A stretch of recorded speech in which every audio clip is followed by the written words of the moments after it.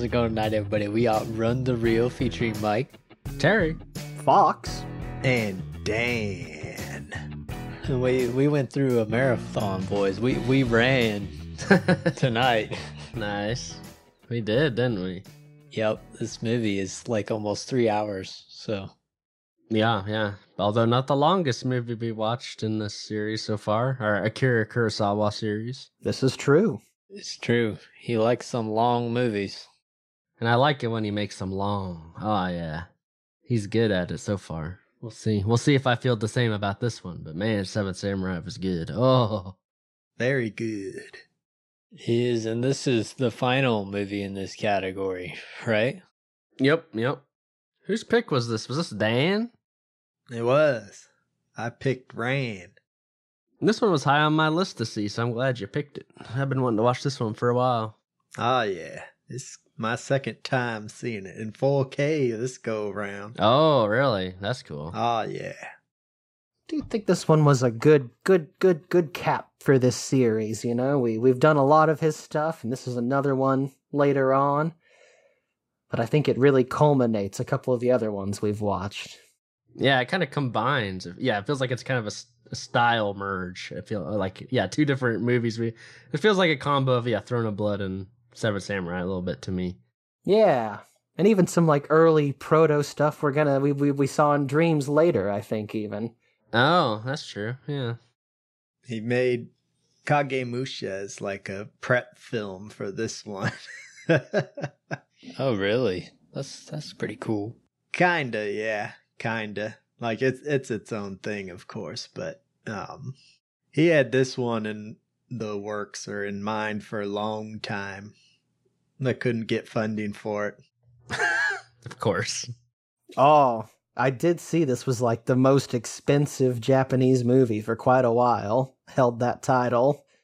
He had to get help from some guy from France, I believe it was. I saw his name in the credits. Yeah, I was like, that's like not a Japanese name. Who's this guy? Yeah, and at least on mine, all the opening like credits, like they were in like French or something. Yeah, they were. Yeah, mine too. I was like, what? I wasn't sure what I was about to be in for. I was like, I was going to see like some sort of dub or what? I wasn't sure. Well, that's what I was afraid of too. I was like, crap, how did I get the French version of this? That explains a lot. French producer got it. So of course he's going to make it more accessible to the French. I'm glad somebody produced it. That's great. Oh, yeah. Same. We're going to do some spoiler-free talk here at the first bit of this, and then we're going to get into spoilers a little bit later. So there will be a spoiler warning. You'll know when we switch over. So don't ran away yet. No. He's pushing his luck, boy. I'm already out of running puns. Yep. What's it about, Dan? Oh, yeah, summarize this one.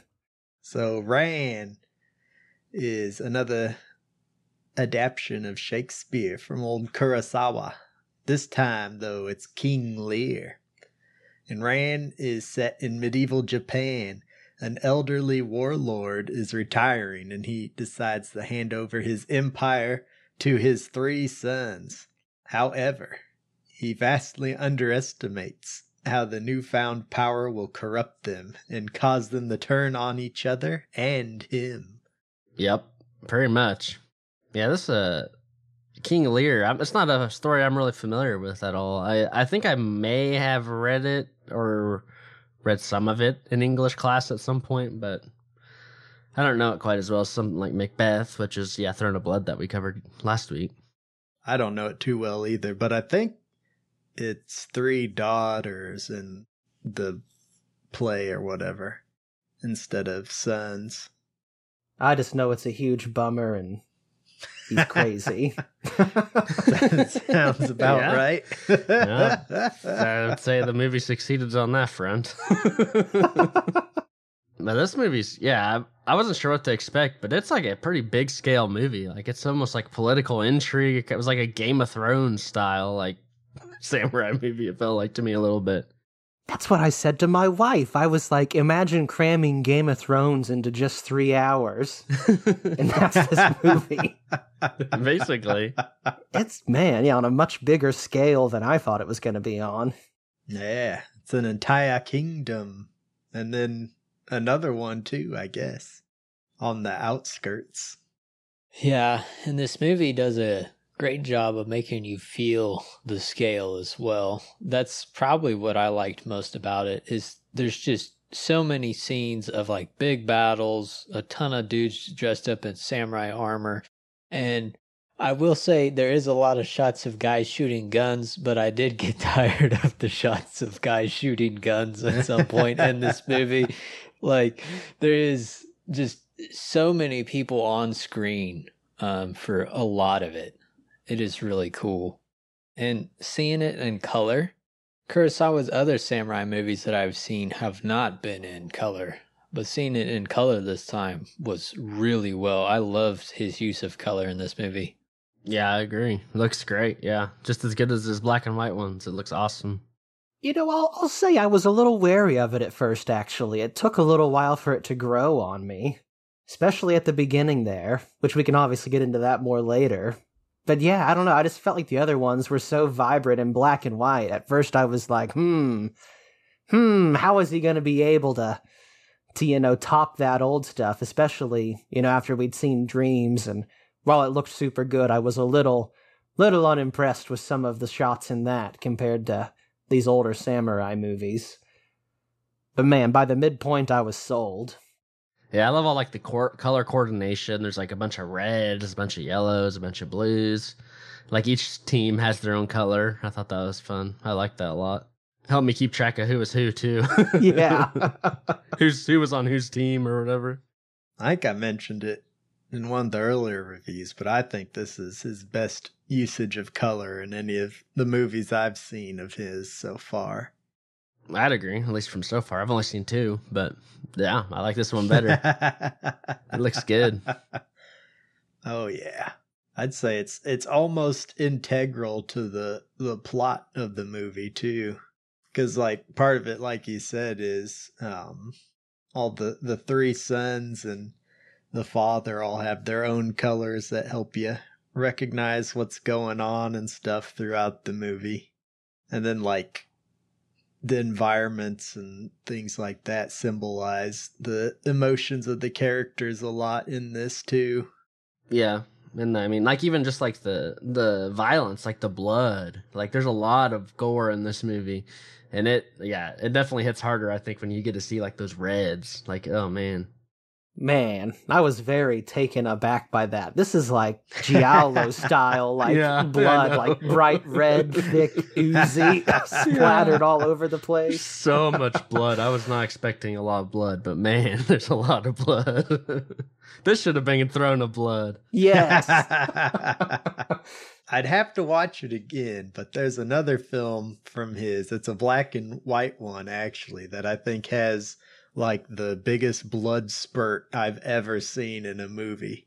It's bigger than anything in this. Well, I'd have to see, because that one kill near the very end of the movie is pretty bloody, but the one in Sanjuro is pretty bloody too. I might know what you're talking about. I think I saw YouTube. I think it was that video we were talking about a while back about every frame of painting. I think there was a clip where he like slices a guy and there's like this huge explosion. I was like, oh my God. That might be what you're talking about. Yep, that's it. But yeah, it's yeah, and there's like that one scene of the dude who's holding on to his not decapitated, his arm or whatever that's got chopped off too. There's lots of violence that is not shied away from on purpose in this movie to like represent how stupid all this is. I think this one really drives home the war point of it, as opposed to like the other ones that were kind of more focused on some individuals. Yep. War never changes. Yeah, it never glorifies it. All the like, for the most part, I guess, the locations are very drab too in this, which helps to make all the color and the blood and stuff stand out a lot more. It does not glorify it at all, which is cool. I think it is important that he hit that tone, especially for the subject matter of the movie. Yeah, makes it more serious. Yeah, it makes it just more, of a tragedy, because that's what the Shakespeare play is. It's tragedy. Makes more sense when it's more, taken very seriously, too. Oh, yeah. The locales in this movie are just nuts. I saw they shot a lot of it on, like, Mount Fuji again, but also on, like, another volcano that's apparently the most active in Japan. But man, all that black soil everywhere is so cool looking. Like, where else do you find that kind of, like, landscape and aesthetic? Yeah, love that. And the castle sets they had, so good. I liked all the performances quite a bit in this too. I think, it's fun to see like each brother, because of the three brothers, they all kind of have a different take on how to deal with things. They all project their personalities in a really strong way, and same with the Grand Ruler. I loved his performance, from like going mad and being crazy, old and decrepit. Oh man, he was awesome. Man, Tatsuya Nakadai is always just top notch, I think. Yeah, he was very commanding. I will say they caked a ton of makeup on that dude, and I don't always think the makeup looks that great. Oh, really? Some of those scenes. He looks like a ghost. I love it. He's so ghoulish. Like, sometimes I do like it. There was some scenes where like there was fire around him, and it kind of looked like the makeup was maybe like caking and melting to his face. I was like, oh, he does not look that good. But I loved his outfits throughout the movie. He had one that was like completely orange. Looks comfy. Yeah, I'd wear that too. Just wearing that around the house like a big old robe. That'd be comfy. And you'd look good too. Oh yeah, just answering the door in my ancient Grand Ruler outfit. Welcome to my kingdom. This movie did win the Oscar for Best Costumes. Man, it deserves it. There's some sweet costumes. The armor set that, I think, what's his name? The red guy. Taka, what's his? Jiro. Is it Jiro? Taro, he's the old one, yeah. And then Jiro's the middle son. He's wearing like some really cool armor. He's got like a vest on over his armor. He looked cool. I saw they spent like 2 years making all the costumes for this movie. There's so many of them. Yeah. He's got to outfit an army, literally, like a real, to get all those people wearing it. And I like, too, like, all the samurai armor has been a bit different in each one of these that we've watched, too. So they've really been showcasing in all these different movies, at least the samurai ones, like, all the different styles of samurai armor. I think I don't know. Throne of Bloods are they're all really good. I don't know which one's my favorite. It's hard to pick. The vests things in this one, whatever you call them, are really, really cool. I do think I probably like Toshiro Mifune's armor in Throne of Blood the best. Oh, yeah. With that moon crescent was so sweet. Yeah, that's true. It is cool to see these in color, though. See them in their full, visual aesthetic glory. Mm-hmm. I love that. And I also loved the, soldiers had little flags on their back. And even on the horses, too. I just loved watching a ton of dudes in samurai armor run or ride horses with those flags. Like, it was so good. It was so cool. I've never seen anything like that at this big of a scale. That'd be like hard to do too, right? With like coordinating all those people. Oh, geez, I can't imagine. Yeah, I wondered, because there's some scenes of like maybe 80 dudes riding horses right by guys running, and I'm like, that's probably not safe, like by today's standards. And I wonder if anybody got hurt making this. I thought I saw one guy get run over. I was gonna say there was definitely at least one guy. Oh yeah. He got trampled a bit, but there's a ton of people, like when they were charging down the hills, that would just like fall over, go tumbling too. Wow, which was which it adds to the realism aspect of it in a funny way, even though they just tripped, you know? Like in my mind, I'm like, well, they're professionals, right? They know how to fall off horses and get trampled. They're definitely just not some local Joes from the town over who signed up to be in a samurai movie. Yeah, so I can ride a horse, kind of. Let me do it, yeah. I'd hope so. Yeah, there's a ton of them taking dives off the horses in this. Yeah, everybody's getting shot. Yeah, they're all falling off their horses. Little too overdone at times, I do think. Just how many scenes there are of like dudes getting shot, falling off horses. Come on. The gun line? That's great.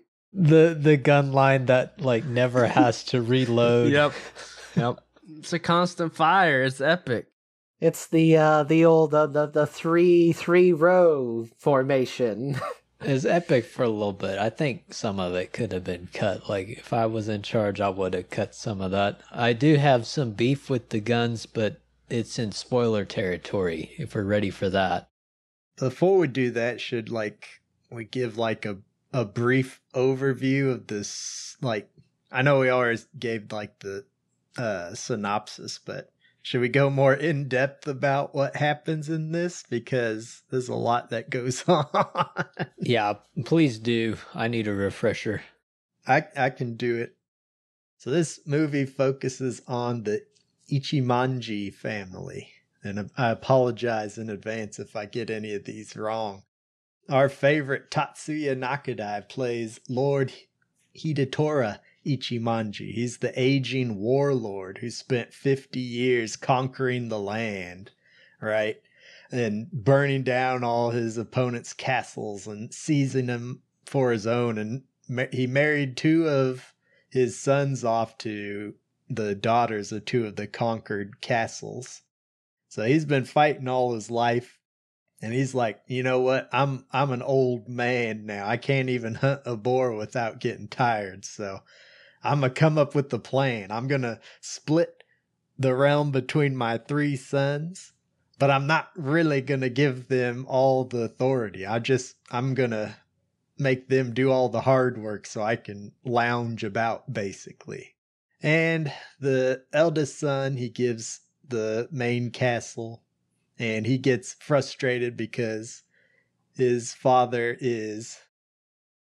What should we... How should we describe him? Yeah, that's good, Mike. He's unruly. And so he ends up kicking him out.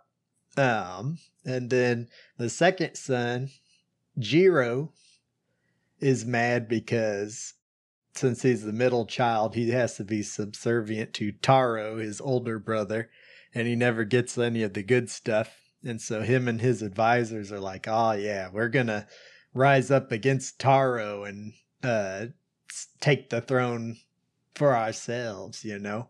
So why should Taro have it? He's a weakling. And then he ends up turning against the father too, though he tries to be sneaky about it and gets caught. And so the father just leaves. And then the third son, Saburo, is very... vocal about his disagreements. Yeah. But he comes from a good place, not just being a jerk. Yeah. Even though he has no tact. He ends up getting banished by the father. And so he's not in the picture for a long time, but he goes and allies with two of the father Hidetora's, I don't know if they're friends, but he fought with them during the war. He conquered them. Did he conquer them? Okay, I wasn't 100% sure if he conquered them or they fought together. So, Saburo goes with those two that he's conquered, right? And ends up getting married to one of their daughters, so he's a relative now. And so he's gone for a lot of it until the very end because the father goes mad, basically, because the sons start fighting and everything, and he's been kicked out of everything that he wanted or loved to. He basically becomes banished himself. Like nobody's allowed to like host him or anything. So he's like wandering the countryside all, yeah, he's basically homeless. Yeah, with his posse. I feel like a lot of the interactions with the father putting people in places to take advantage of him and then being like, but why did everyone take advantage of me? But it's done in a much more fun way. That's like the gist of it. The two sons, Taro and Jiro, work together to kill off his like host and try and kill him, but he ends up going mad and they let him go. That's just a brief overview. I've left out a ton of other important characters I'm sure we'll talk about in spoilers. I guess we've hit it. Dan ran with it, and now we're at spoilers. In the spoiler category, we try and keep it contained to the story and acting first, and then the visuals and audio after. But we do jump around a little bit, but we try to keep it contained, so. Well, I don't know if this is spicy. Don't know if anybody else feels the same. Might be a hot take. Coming off of Throne of Blood, right, which was very, like, no theater influenced, had a lot of really stellar performances. There's a couple characters in this movie who also, like, adhere to that style. But then most of the other characters kind of just do, like, a regular sort of method acting style. And it kind of just left me feeling a little disappointed in comparison. Like, I felt like, the two people doing the no theater stuff were doing it because they had the chops to do it. And I kind of felt like with everybody else, they were like, well, maybe don't do it, Maybe you can't pull it off like these two can. I don't know. I just kind of would have liked to see more of it from the whole cast. Well, what do you mean exactly by, like, them not being able to do it? So, like the old man, right? Tatsuya, Nakadai, our guy, right? He's extremely, like, animated in his facial expressions. Whenever he, like, moves, he has a lot of, like, really, not jerky, but, like, what's the word I'm looking here? Like, precise movements. Very, like, focused, going to, like, a certain place. Deliberate. Yeah, very deliberate in everything he does. And then the wife, wife of the eldest son who becomes the wife of the middle son. Cade. Lady Cade, yeah. She is also very much in that style where she doesn't really move a lot, but like her facial expressions are super over the top. And when she does move, it's very precise and deliberate again. But everybody else is kind of just walking around like normal Joes doing their samurai feudal Japan thing. I just feel like it really would have pushed it over the top to like even another level of epicness if it had kind of been like Throne of Blood where more of the cast was in on that. Gotcha. I think that would have been really hard to make work though with the type of movie he's going for with this one. Because this is like a huge cast, whereas no theater's like 1-2 people, I think. It's not very many, and like Throne of Blood's just like, I don't know, I think that's like a lightning in a bottle situation for like blending those two things, movie and theater, because that's a very personal story to a couple people in particular, whereas this one you've got like 3 sons, the father, and then their wives, and their generals, and then their friends and advisors, and then people across the land and stuff. Oh, yeah. Going on. It is really good when they're doing it, though. I will agree with you on that. It does give him, like, gravitas. Yeah, I kind of like, I don't know, I wouldn't say I like that they didn't do it, but I like when, I guess maybe what I'm trying to say is I like it when the two characters you mentioned, yeah, Hidatora and Cade, those two, they're kind of doing it the whole time. I do like their performances a whole lot, and I think it kind of makes sense because it kind of gives them a like Hidatora, he's gone mad, and so like it kind of gives him a special like air about him, anyways. I think with the way he's presenting himself. And I mean, Cade, she's like a psychopath. So I think that kind of, and maybe reasonable, she's got pretty good reasons for doing what she's doing, but it makes her a lot more menacing too, I think, because she's reminded me so much of the wife from Throne of Blood. Like, she was very much the same character, but maybe with different motivations, but the acting style and everything was pretty much the same, I thought. she gets more directly involved in things.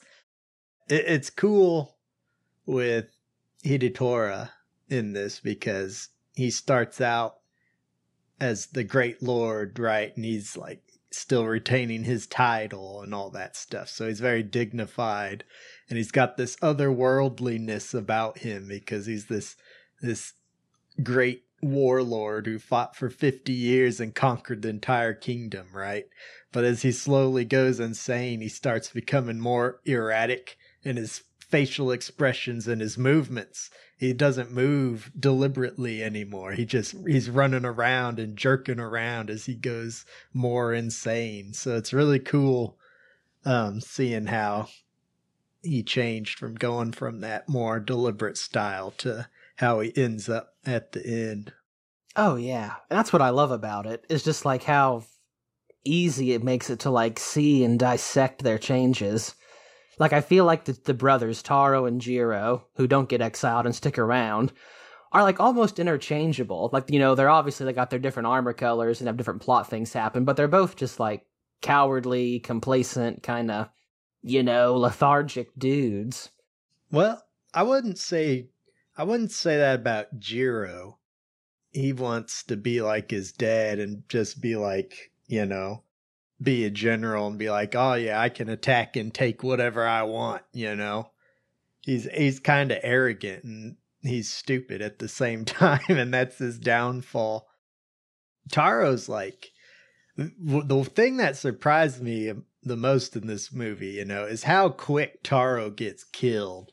Like, there's a ton of setup with him and Hidetora, right, are kind of they instigate everything that ends up happening at the start. But Jiro gets him killed like an hour into the movie.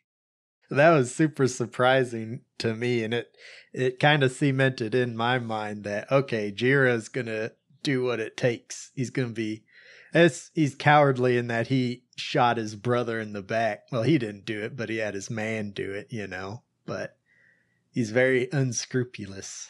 He does a lot of dishonorable stuff. I feel like they're similar, but I don't know if they're... Yeah, I wouldn't say they're quite the same. It's weird. Because they're both kind of like... They follow Cade's instructions no matter what. Like, Cade's really the one in charge for most of this, it feels like. She's influencing them both, but... It's whereas, like, I feel like Taro's almost feels like he's, like, stuck with her, and whereas Jiro, for whatever reason, is, like, obsessed with her and wants her to be his wife. I think we all know the reason. For whatever reason, it could be. But, yeah. They are kind of similar, I would say, but I like their dynamics. It was interesting, I thought. Just, yeah, the middle brother being angry that he didn't get it just because he's the middle, you know. I get it, I guess. Well, I don't really feel like he's angry until Cade tells him to be angry. No, he's talking to his generals before he meets Cade about he wants to be leader, and they mention that, and Cade would be suited for you as well, and I think that's what suits his or fits that in his mind. He's like, oh yeah, Cade's my girl now. Well, that's true. I guess I just feel like by the end he's become the same thing because he's not being a general and taking what he wants. He's a horrible leader. He's not a general, and I think that's the problem. He thinks he can do it, but he can't. He should be listening to his generals do this stuff, but he gets so arrogant by the end that he just is an idiot and is telling his people to go run to their death. Mm-hmm. Yeah, he watched his father do it the whole time and thinks he can just do it too. But yeah, he should have. Man, what's his vassal? His head vassal's name? I love that guy. Kurogane, maybe. Oh yeah, man. Kurogane is a bro, man. That dude was awesome. He's like, watch out. This chick's crazy. Yeah. He is not putting up with Cade, and I loved it. Yeah. Man, Cade's trying to get Jiro to kill his still his current wife at that point, but he wants her dead, or she wants her dead. And so both Jiro and Cade both tell Kurogane, hey, go chop off her head, you know, and then he comes back with this little statue, and he has this like goofy story about, but she was really a fox. He's like playing it 100% serious, but you could tell he's just like spitting in their faces, basically. Oh man, I loved it. I don't know. This one doesn't have any like the mystical stuff in it, like the Throne of Blood did. I don't know if the play does. I could have sworn there was like the Fates or something like that in King Lear. Oh, I think King Lear himself, I think, is like a mythological figure from like Celtic lore or something. Oh, is he? Okay. But I kind of liked this. It was a different vibe, and I was kind of expecting it to be the same. So I kind of liked how different it was. But it still got some interesting themes about, like we were saying earlier about the, Taro and Jiro. They've watched their father be this amazing quote unquote warlord. This guy who's conquered everything, but like people who are born in war, and they've seen war, all they know is, and have experienced really is war, and that's like what they've looked up to. That's where they're gonna fall. Like luckily like Saburo seems pretty level headed if he's not a little arrogant himself and poorly worded, but I like the idea that even that in peace times, like it's only inevitable when there's been so much war in the past, like the crimes of the past are going to crawl back up. The hauntings of war are going to keep crawling back from the depths. They're all a bunch of schemers. Yep. Nobody's satisfied with what they've got. Nobody. Everybody wants the throne. Man, they do. Even though it drives them crazy. Yeah. Makes them do horrible things. But they want it. They want to be on top. Except Saburo. Yeah. He just doesn't want his brothers to be up there, I guess. Yeah.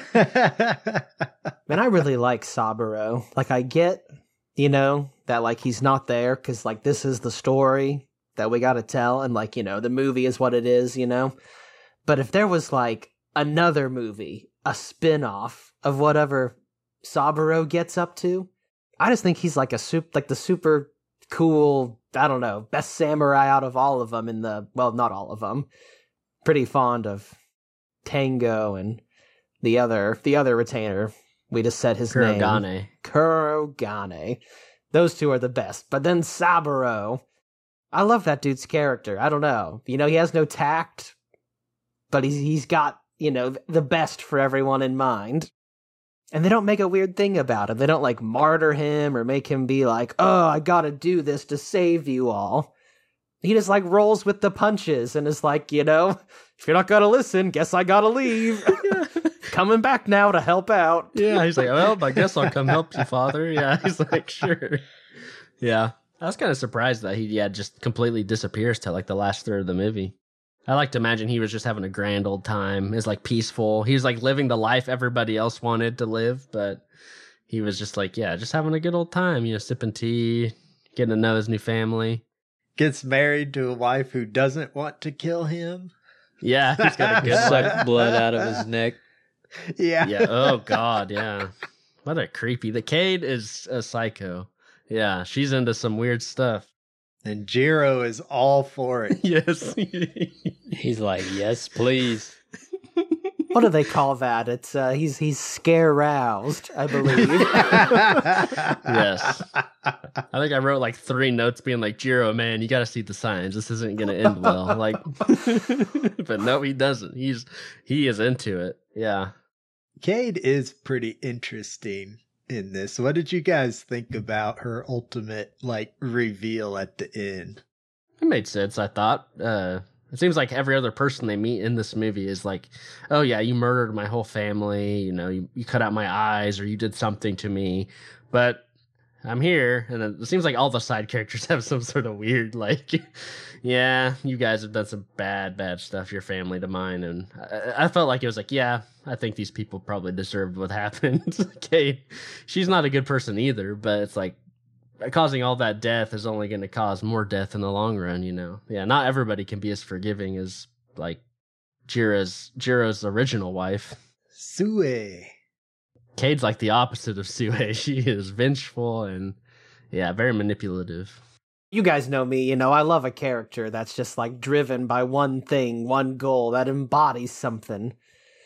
Although I think she might embody hate instead of just regular vengeance. Because I don't know if Sue had to die for the kingdom to collapse, but she was still like, nah, not just kill her. I want to see people die. She wants to torment Jiro. She's like making him do these things. He's like, yeah, you're gonna kill her for me. For me, she was one of those characters who was so like over the top, you know, that I was kind of annoyed with her the first time I watched it, you know.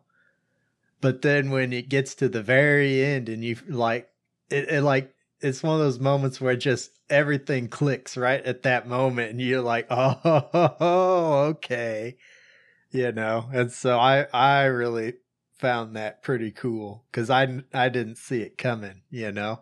I was just like, she's just the crazy over the top lady, you know, that they put in these sometimes. So, but no, she actually, like Fox said, she's got one thing in mind and she's going to do everything she can to make it happen.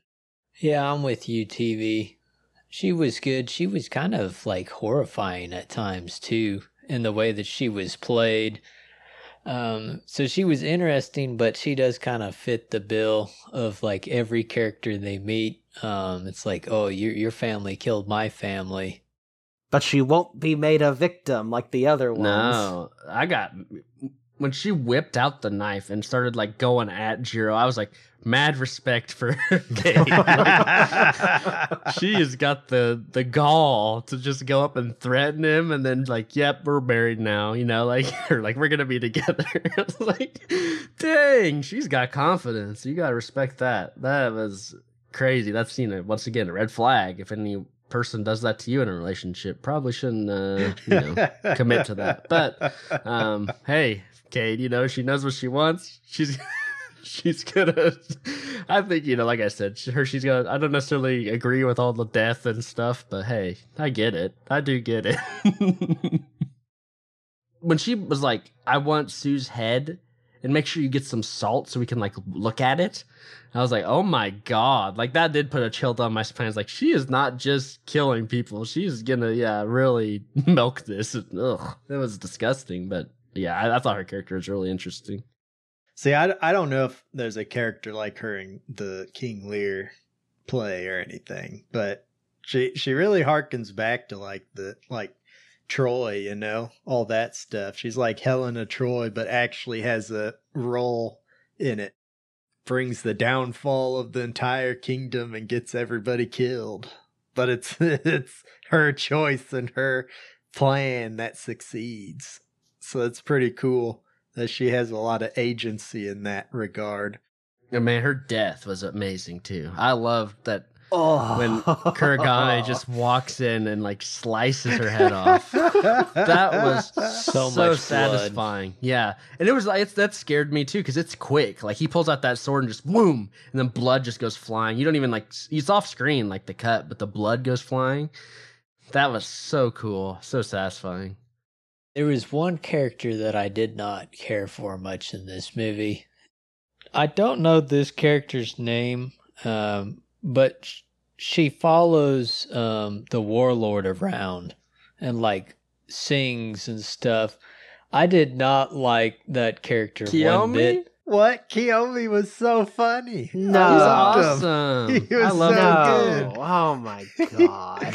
He was so funny. Jeez. I feel like that character was just too much for me because like the dude would be going insane. The warlord's like picking up the grass and that character's like singing a song. And I was like, okay, I think this is a little too much for me at this point, but just because it like kept happening, I could have gone without that character, I feel like. Or at least fewer songs. Fewer dumb songs. He's very weird, but that's what I really like about him. He's just like, I think he's mad too in his own way because he obviously shouldn't be singing about what he's singing about sometimes. Like, I think at the beginning, he's like singing about how the king is a fool swaying back and forth or whatever. And it's like, what do you expect to happen? Yeah, but I kind of like, that's also mad respect. Kiyomi Yes. says it as it is. No filter. I have like a thing with like medieval feudal jesters and court fools in movies. they just like make such like they sing such dumb songs that often are like they don't even rhyme, they're like bad puns, and then everybody at the court is like ha ha ha ha ha, so funny. And I'm like, but was it really that sick of a burn? It was. All Hidetora's guard were singing along too. They're like, Taro's the dummy. What I needed was, I think it was Toshiro Mifune in Throne of Blood when that one dude's singing the song. He like comes in, he's like, dude, shut up. Like, I was like, where is Mifune? Get him on screen. Tell this character to shut up. Get that when that guy comes up to like murder him, but then the old man blasts him in the back with an arrow before he can get killed. I just don't know why everyone even cares. Why do they care so much? What, like his job is to be a fool, but then they get mad at him when he is a fool. Well, Taro gets mad at him when he's a fool. So does Hidetora. He does not. They're like friends, but like yeah, Hidetora also is like so mad at that guy all the time. Yeah, he throws him on the ground at one point. They have such like an interesting relationship, right? Because Kiyomi tells Hidetora when he's being an idiot in this movie, and he does it in a funny way with his songs, right? But I think Hidetora kind of listens to him when he does that too. He might get mad and chase him around with the sword, but it's not like he's going to do anything to him. I mean, he killed that one guy just to protect him. It's interesting. And I mean, at the very end too, the only people who end up with him are the fool and then his vassal that he banished too, which I think is kind of telling, right? Because at one point Kiyomi's like, now who's the fool, when Hidetora's gone mad, and I was like, ooh, that's kind of a really cool role reversal there, you know? He like showcases what Hidetora is thinking and feeling sometimes too, even though Hidetora can't say it out loud, you know? Jesters are weird. Like, what did I watch? I think me and you saw Fox, The Northman. There's a jester in that movie, and that kind of like cleared up the role of a jester to me. It was like, for whatever reason, the jester's just allowed to say whatever they want, and like it's cool. But usually they are like, I mean, they're like, you know, in this case, I feel like yeah, Dan's right. They've been around for so long. It's a trusted confidant. Like it's someone around to like speak their mind and not feel like pressured to be politically correct. Whatever, you know, I don't know if that's the right term. Maybe not. You know, but it doesn't worry. The jester doesn't worry about, you know, stepping on toes. They're just going to say it how it is or whatever. And sometimes that's good to have somebody like that. Like, but in this case, the Lord is like banishing every single person who does that to him. So it's Which I'm great. fine with the talking, speaking your mind, saying it like it is. Maybe just don't put it in a dumb, poorly worded song. The character felt very Shakespeare to me, and it was kind of like off tone at times. I don't know. That's kind of what I got from it. I could see how that character would be a little annoying. I could see it. But I liked him. He's a weirdo. I don't know. He's just such a strange character to include. You really probably didn't need him, but I don't know. He's fun. Well, I did like how the relationship like developed and how their dynamic changed. Because you're not wrong about like how it comes to him being there at the end and their role reversal. And I do like how the dude like goes to leave him at one point, but then is like, crap. You know, I've made my life, my career as a fool to this one guy. Like, who else would possibly have me? Yeah, he has his own little character arc because he's talking about how he shouldn't be in that situation and stuff, you know? And I think he wanted to kill Hidetora at one point too, but he didn't do it. He's singing like weird songs, like when there's like, where am I? Like obviously the old man is confused. But he's, you're in hell. This is where your sins have come to haunt you. Maybe don't say that to the senile old man, but I mean he's kind of not wrong. Oh man, but we should talk about Hidetora, boys. We haven't talked too much about him yet. Nakadai himself. It's so cool, like how he falls from grace in this, and he basically has to live through all the ghosts of his past deeds throughout like his journey in this film. And then it all comes back to haunt him and costs him all his sons and stuff.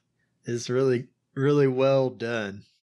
Oh yeah, I like that too. Like just like I was kind of like looking back at his legacy and seeing like what he really accomplished and stuff. And it's like, you were a pretty bad guy like yourself. You act like you deserve all this respect, but really, if you like look at it, you're like, well, you just caused a lot of problems and hurt a lot of people to get where you are. So is it, it's kind of coming back around on you.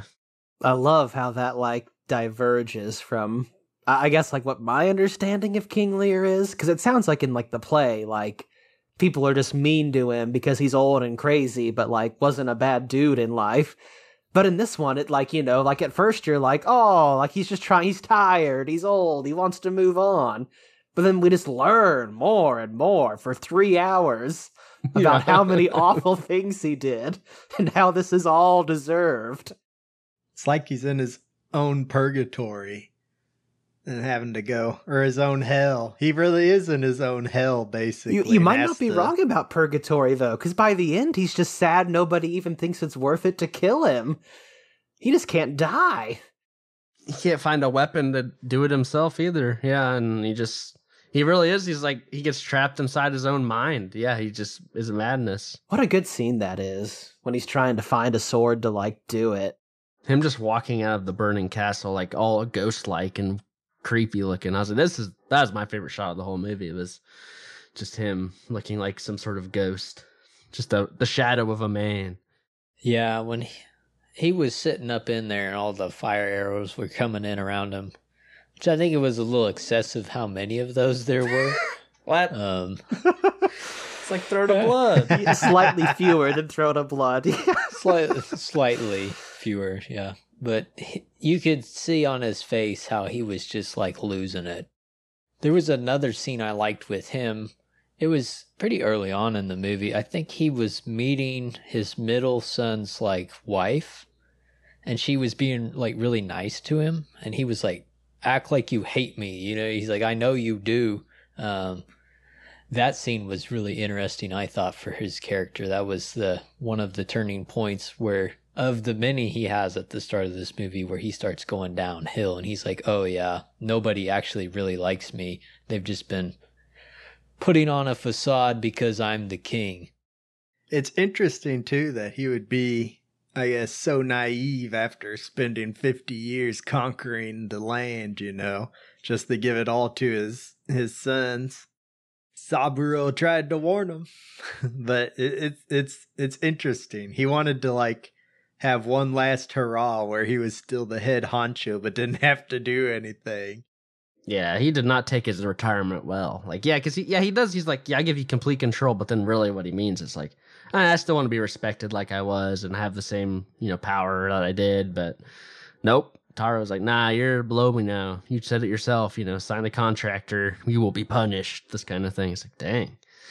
But I don't blame him because he is a fussy old man when he is trying to do stuff in Taro's castle. Man, he is. It's interesting how once Saburo gets back in the picture, that this mad old man that everybody's like, just let him do his thing, becomes like the bargaining chip that everybody's got to get to at the end. Saburo really shows his character, I think, when he learns that what's going on and shows up to save Hidetora, even though he'd been banished by him, I thought that was a really cool character moment for Saburo, especially when he does find him. Yeah, all the people that he like rejected, they're all the most loyal, and they love him no matter what he does. Like, he just needs to learn how to like treat those people better, I guess. Yeah, because they're the only people who are willing to put up with him. It's so sad too when they shoot Saburo at the very end too. Oh man, what a moment that was! I didn't see it coming. Come on. I hated that, and I have a gripe with this. Too many characters die by getting shot by a gun off screen. It's very unsatisfying to me. And that one there, that made me mad. Like, that was very upsetting. I think that's the intent, though. I get that it's the intent, but it's not satisfying, and I think that's probably what he's going for, but I did not like it. I still will critique it. Happens too much. Some dude he's just chilling, walking along, and then gets shot from nowhere. They do set up that they're going to get ambushed. Yeah, it does come out of nowhere. I get why you wouldn't like that, though. Yeah, I was surprised he hadn't been shot at that point, to be honest, because I was like, man, when's the hit squad gonna show up? Yeah, why did they wait till they had the touching reunion and then shoot him, huh? To make it tragic. That's how you do it. You let them get a taste of happiness and everything's gonna be okay, and then you kill them. I guess that is... That's very Shakespearean, yeah. That's how Cade would want it to be, so that's how they'll do it.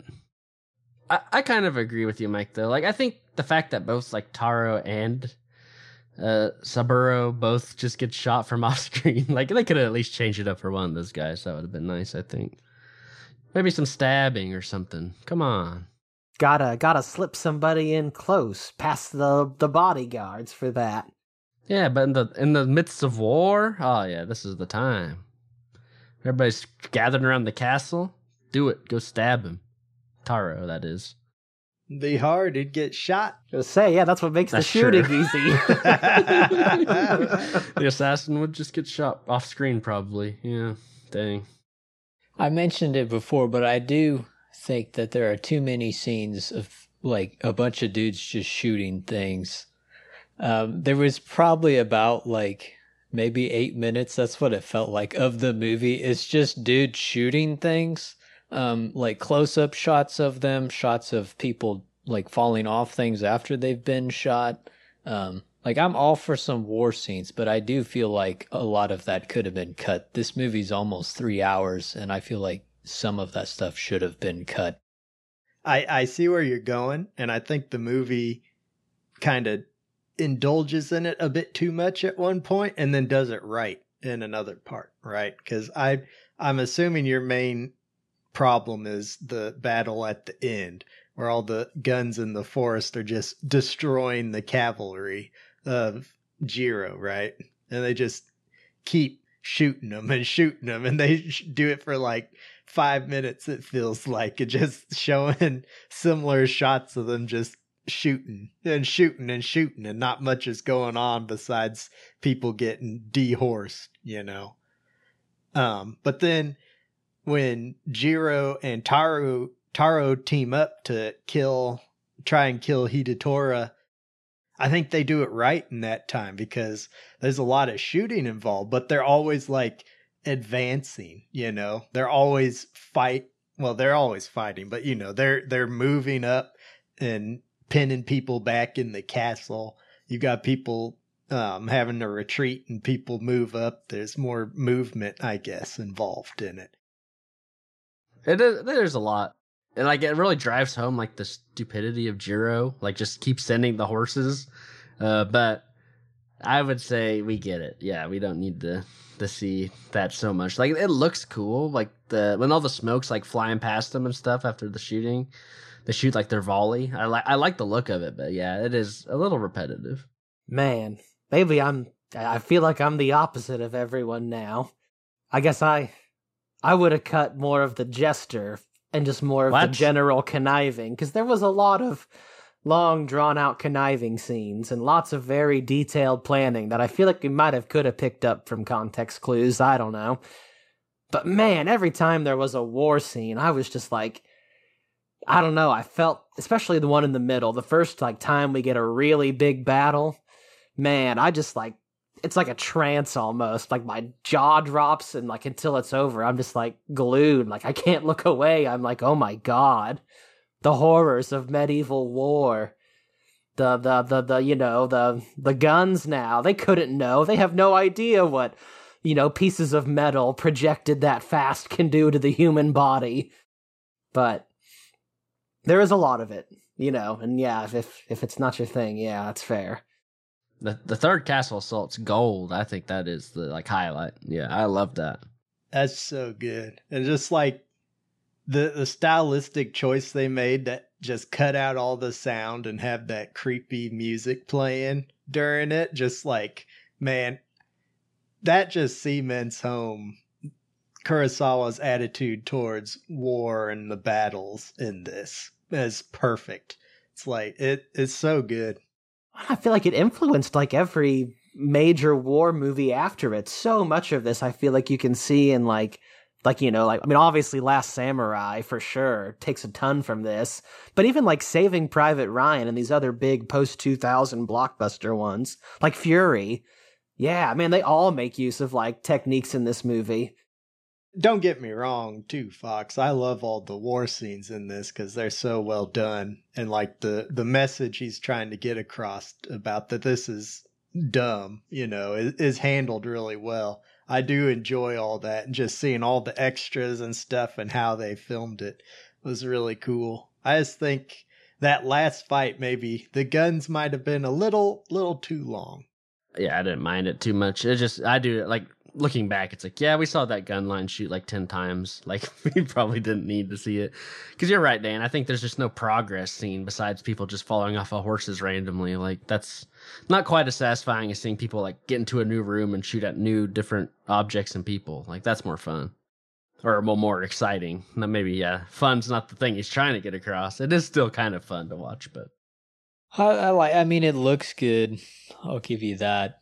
While they're doing it, I just wish there was some more variety. Like, all those dudes do have swords. It would have been nice to kind of like see the big battle, like big battle with some more sword action going on. That's what I wanted to ask you guys, because I was curious if you're expecting this to be guns only for the most part. I was not expecting that, and I mean, I was okay with it, except for like so many shots of people just shooting guns got too repetitive for me. But I'm like, okay, yeah, they would have had to reload too, but it seems like they don't. They've got the formation. Those dudes in the trees? Yeah, you know, the ones in the front shoot, and then the next ones come up and shoot, and the guys in the back reload, and then the third row does it, and then they swap again. Man, that would have been a good shot to show, like, just for some variety. Like, just having them switch spots. Well, that's fair. That would be a lot more extras, I guess. But Yeah, that's true. That's true. I think that's how that works, though. Yeah, back in the day, like even with like you know, in the Revolutionary War, that's how like what the British would fight. They'd like kneel down and just shoot straight lines at people. Yeah. And then yeah, just go into the back and wait their turn to shoot again. I think that's what they did. I don't know. I'm not an expert at war history, but I like to believe that's what they did. Anywho, I guess we kind of already talked about visuals or audio. Do you guys have anything else in particular you want to like touch on? So I wanted to ask you guys about the final shot of this movie, right? Which, you know, for you listeners to refresh, is of Sue's brother, right? So her clan was destroyed by the, you know, the main family, and her brother lives in isolation in a shack because his eyes were gouged out by our illustrious lord. So the final shot is just him left alone, standing on top of the ruins of his family's old-timey castle. And like we've talked about, what sets Kate apart from the other people that were like attacked by that family is that she isn't going to be a victim, and she like makes her revenge happen. So I guess I'm curious, like, what do you guys think he's trying to say with this final shot, and like why do you think he chose that character, who's like a pretty minor character, to cap off this massive epic war drama? I'm still kind of like grappling with it, kind of pondering it. I'm not sure I totally get it, to be honest. I don't know.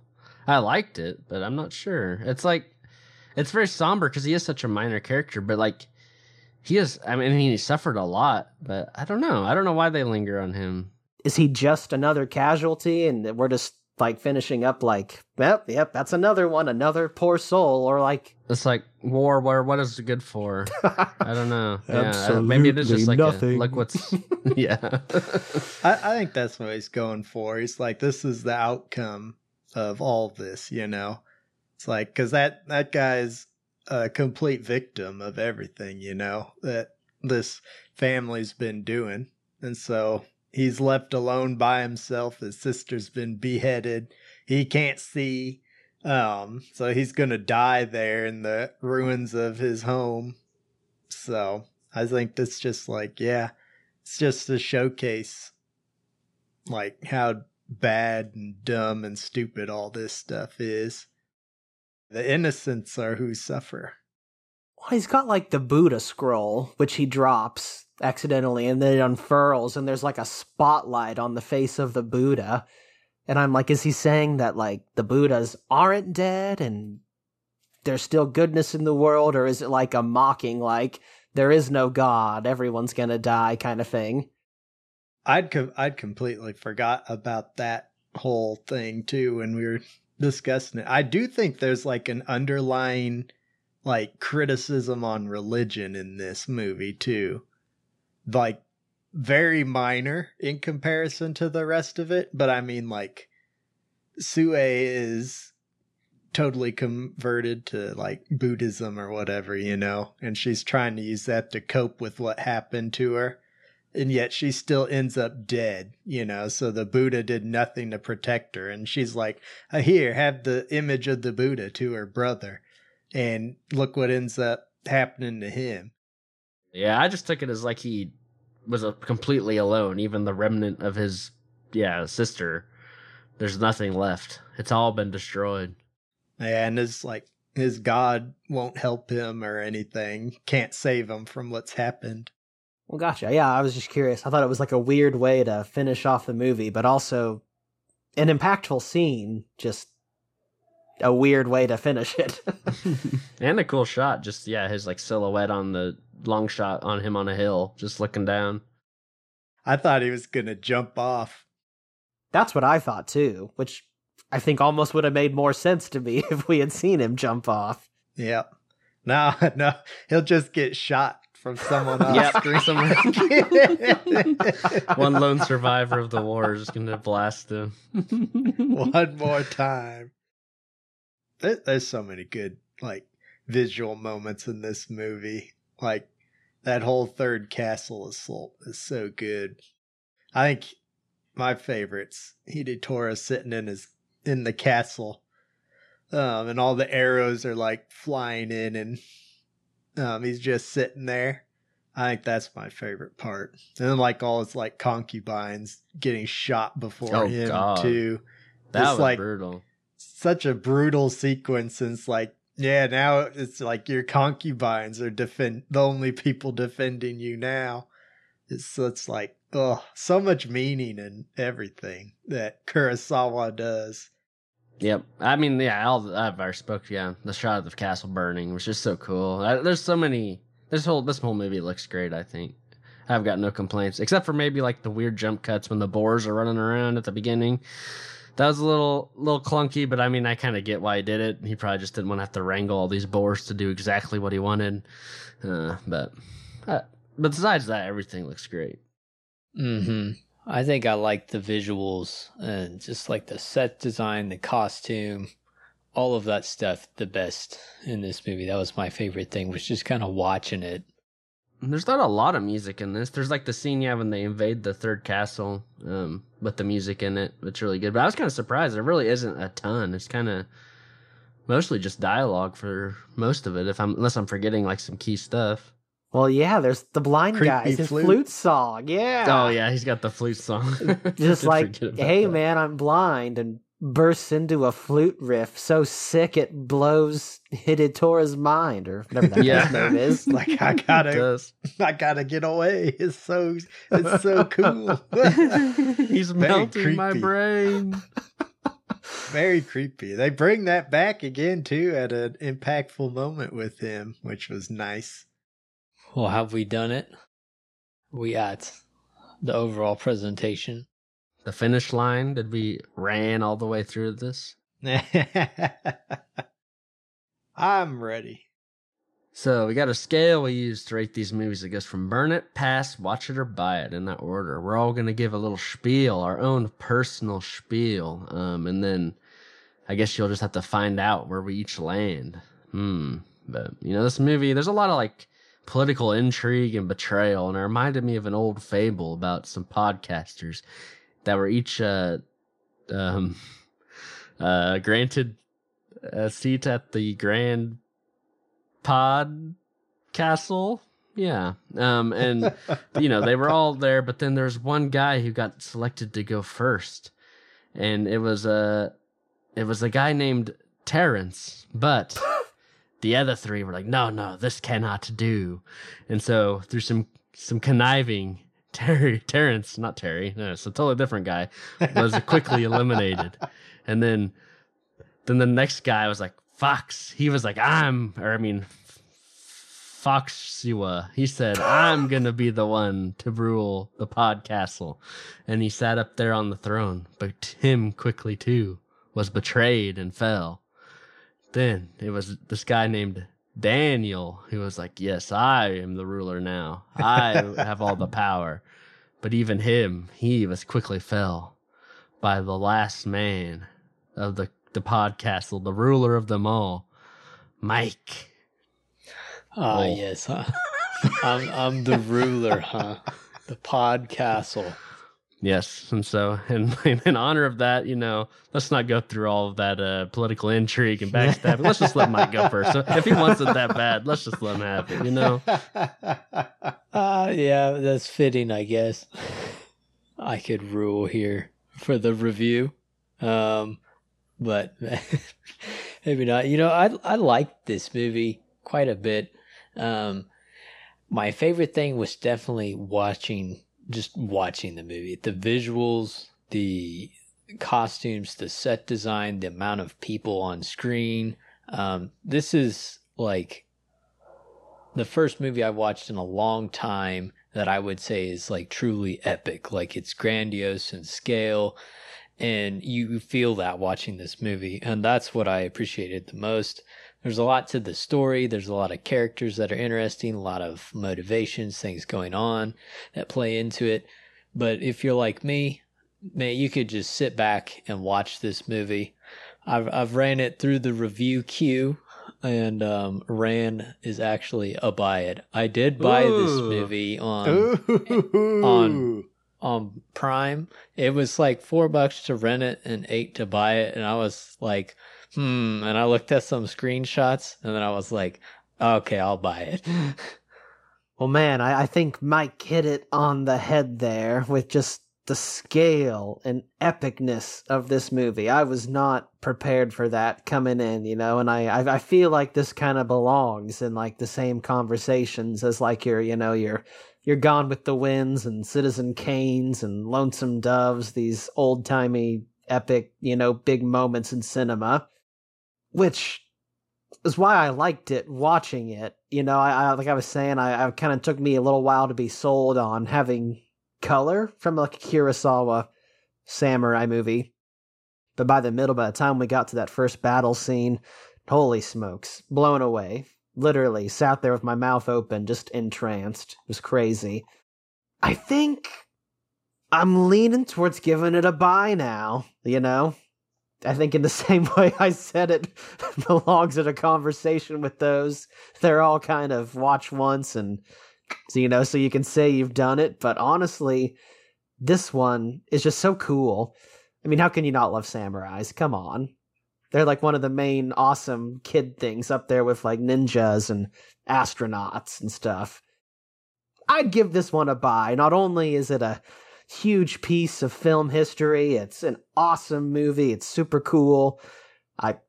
I think I like it more now talking about it with you guys, so I think it's a great conversation piece. And I did the same thing Mike did and went ahead and bought it because I was like, well, it's not that much more. That's what I like to hear. I can't believe I missed this bargain because I would have bought it too because I love this movie. I thought it was awesome. It might be my new favorite samurai movie. I might like it better than Seven Samurai. I'm not sure. I'm still kind of, debating that in my mind, but I'm leaning that way because this is really cool. It's really epic. It's more of like a political intrigue kind of thing, which I wasn't expecting. A lot of like kind of backstabbing and machinations, but it was really interesting. And there's a lot of cool themes and ideas. Great visuals, of course. I don't know. I loved pretty much everything about this. I would definitely give it a buy it. I wish I had bought it. I may have to rectify this at some point, but it's one that I don't own already. So, but I should because it's great. This is great, man. I love me a good epic 3 hour or almost 3 hours with this one, but it feels like 3 hours, you know. I love those style of movies. They're so cool. Just to see somebody truly talented be able to pull it off. And man, Kurosawa is so good. This feels like the culmination of a lifetime of directing movies, you know. It's like everything that he's good at is hitting 100% with this movie. I think it's got the best usage of color out of any of the movies of his that I've seen. That's saying a lot because that guy really knows how to utilize it once he started doing it. I don't think it's my favorite Kurosawa movie. I still like Rashomon the best myself, but man, it's up there with Throne of Blood and Seven Samurai for me. I like it quite a bit. So yeah, definitely a buy it. Get it on 4K if you can play a 4K disc. It is definitely worth it too. There you have it. The culmination of the Kurosawa series. Yeah. Ended just how it should. Excellent. All buy it. It's perfect. Did you like this one better than Seven Samurai, Mike? You gave the Seven Samurai a pass or a watch it? You did give it a pass. You gave it a watch it. Yeah, I like this one better than Seven Samurai. I think Rashomon's still my favorite as well. That one is just so good, and I should watch it again soon. But I like Seven Samurai. It's a good movie. I like watching it more for a historical viewpoint than anything else, though. I think his other works are better. Which do you guys like better, this or Throne of Blood? Because they've got a lot of similar elements to them. Man, I think I'm on Throne of Blood, but Toshiro always makes me biased. I think I like this one better. I like certain aspects of Throne of Blood a lot. Maybe not a lot more, but just more. But I think as a whole, I like Ran just a lot better. I think it's a little more focused and there's some like little nitpicks that I had with Throne of Blood that there's like they kind of time skip and kind of reveal some stuff. This one that really takes its time and kind of sets up everything, which I really liked. I think I like Throne of Blood just a little bit more than this one, and I'm not 100% sure why. It's one of those aspects. They're so I think in my letterbox thing, I have them right next to each other in my favorite movies list. I think it goes there's Throne of Blood and then this one's right underneath it. So it's tough. It's tough. They're both handled extremely well, and I think each one has something that I like better than the other one in it. It's just, it's tough. I watched Throne of Blood and this one pretty close together the first time I saw either of them. So I might have had some bias the first time I watched it because I was like, they're just doing what he did in Throne of Blood again, but after the second time, I think Throne of Blood's my favorite of the two, but not by a whole lot. Well, now we're done with Kurosawa. What's next? Well, boys, it was getting warm outside, and for some reason, when it does, I want to watch some blockbuster movies, some summer blockbusters. Well, I tell you what, I've been thinking about one classic popcorn flick in particular. It's 1994's Speed, featuring Keanu Reeves and Sandra Bullock. The OG, not the OG. There's a ton of stuff older, but you know what? It's the GOAT. It's the OG of Speed. I don't know. A Need for Speed. But yeah, I just watched this last year, so I'll be excited to revisit it. I used to watch this a lot when it was on TV. And you may have inspired another pick of mine just by that pick, Fox. So find out if it if I end up picking that one or not. But in the meantime, if any of your listeners out there want to get in contact with us, you can find us on Facebook or Twitter at Run the Reel, or you can email us at runthereelpodcast@gmail.com. Hit us up. I would love to hear what you think about Rain. Is it the best Kurosawa movie? Where's it rank? What is the best one? All this kind of stuff. We need to know. He's a classic. He's got so many good movies. Yeah, anyways, thanks for listening to us tonight. We really appreciate it. This is Run the Reel, signing off.